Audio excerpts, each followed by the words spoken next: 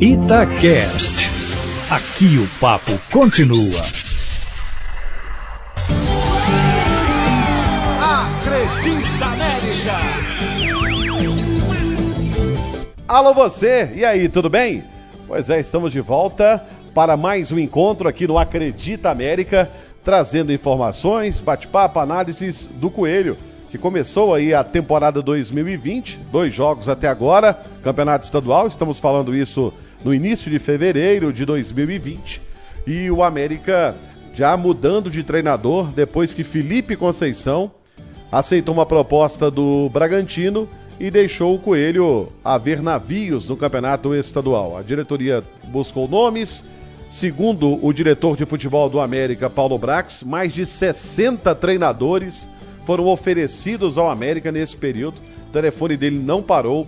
Entre eles, treinadores do Uruguai, da Argentina, de Portugal e até da Romênia. E o perfil foi muito bem definido pela diretoria americana, principalmente por uma ala que queria um treinador que desse continuidade ao trabalho de Felipe Conceição. E aí resiste um pouco de inteligência dessa ala da diretoria. Por quê? 93% do elenco da temporada passada, que foi montado por Felipe Conceição, permaneceu, teve o contrato renovado. E 7 jogadores reforços foram pedidos e aprovados pelo Felipe Conceição. Nada mais inteligente do que trazer então um treinador com a mesma filosofia de trabalho, com o mesmo pensamento de jogo, para aproveitar esses jogadores. O América não tem dinheiro para ficar mandando 10, 20 jogadores embora e contratando outros jogadores assim, não. O América com o orçamento sempre no fio da navalha. E, aliás, é muito bem trabalhado esse lado no Coelho. Tanto que o América é o time de Minas que não deve salário, não deve premiação, não deve nada. O América tem tudo em dia. Por quê? Porque o orçamento é enxuto e o América sabe o que faz. Então essa ala estava defendendo a contratação de um treinador com as características do Felipe Conceição. Uma outra ala já foi defender a contratação de um treinador de maior prestígio, de nome, tanto que chegaram a conversar com o Emerson Moreira, atualmente sem clube. Só que o Emerson Moreira é muito caro para o América, um salário acima de R$200 mil, fora uma comissão técnica gigante que ele carrega. E aí entrou em conflito com outra situação. O América tem uma comissão técnica permanente, com auxiliar técnico, preparador físico, preparador de goleiros e também analista de desempenho.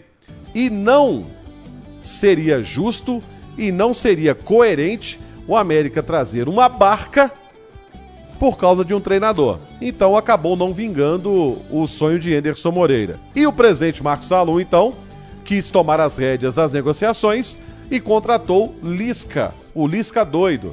Passagem principalmente no futebol do Nordeste, onde tem nome, é folclórico e principalmente um treinador que tem o acesso de divisão no seu currículo. E é isso que o América estava procurando. Mas um treinador que, por causa, por exemplo, do apelido, teve portas fechadas em outros clubes, pelo fato dessa alcunha de Lisca Doido. Já que estamos falando de Lisca Doido, ele vai explicar aqui no Acredita América o porquê desse apelido, porque é conhecido o Luiz Carlos Cirne como Lisca Doido. Isso aí surgiu lá no Juventude. Eu sempre quis trabalhar muito no Juventude, mas quando fui convidado, o Juventude estava sem série. Nem série D nós tínhamos, né? Na época, nós tínhamos que ganhar a Copa Regional para buscar uma vaga para tentar voltar para o cenário nacional. E o Juventude estava crise financeira total, poucas condições de trabalho, mas, meu amigo, era a chance da minha vida. E eu queria muito sair da base e entrar no profissional, num clube de bom nível, de boa projeção. E me entreguei de corpo e alma no trabalho, e a torcida me ajudou muito, de Juventude, a sede da Mancha Verde à frente do estádio Alfredo Jaconi. E eles vendo a dificuldade que nós tínhamos, nós fizemos convênio com o restaurante, nós mesmos arrumávamos musculação, os jogadores se sacrificaram muito, a própria diretoria se sacrificou muito, e começamos a ter resultados, né? Mas a torcida estava muito descrente, eu comecei a chamar o torcedor, mostrar a alegria de treinar o Juventude, de estar ali. E quando ganhamos alguns jogos, comemorei com a torcida, e o grito da torcida do Juventude é papo, papo doido, que é o mascote é papo, papo doido. E a torcida transformou em Lisca Doido, né?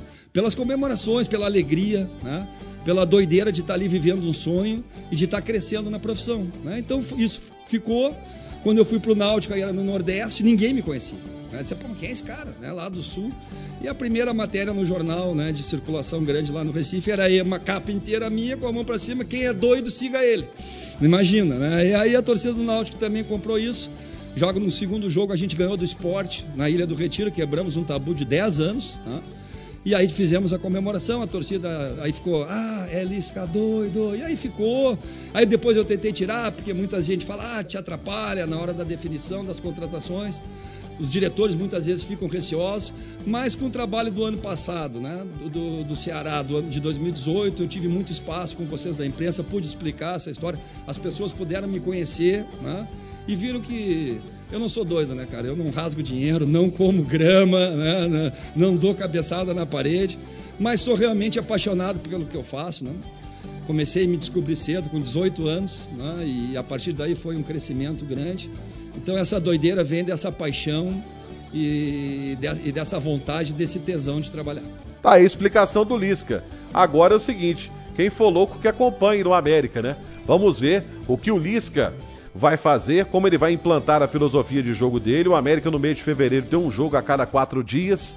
Então vamos ver se ele vai conseguir implantar a filosofia dele, se ele for inteligente o suficiente para poder manter o que o Felipe Conceição estava fazendo e o auxiliar técnico Cauã de Almeida também. Ele demonstrou na primeira entrevista coletiva que deu que não é burro, que vinha observando o América. Era um namoro antigo do Coelho. No ano passado o América chegou até a dar uma sondada na contratação dele. Pesou o extracampo. O presidente Marcos Salum revelou ao microfone da Itatiaia que teve uma conversa com o Lisca para ele maneirar as loucuras fora de campo. Então, vamos ver o que essa loucura vai fazer de bem para o América, né? O que essa loucura vai trazer de benefícios para o Coelhão. Já que tem aquela máxima de que de médico e louco todo mundo tem um pouco, quem sabe de futebol e louco, o Lisca não consiga levar o América aos objetivos, que é o título mineiro, prosseguir na Copa do Brasil e principalmente o acesso à primeira divisão no final do ano de 2020. Até a semana que vem. Acredita América! Itacast. Aqui o papo continua.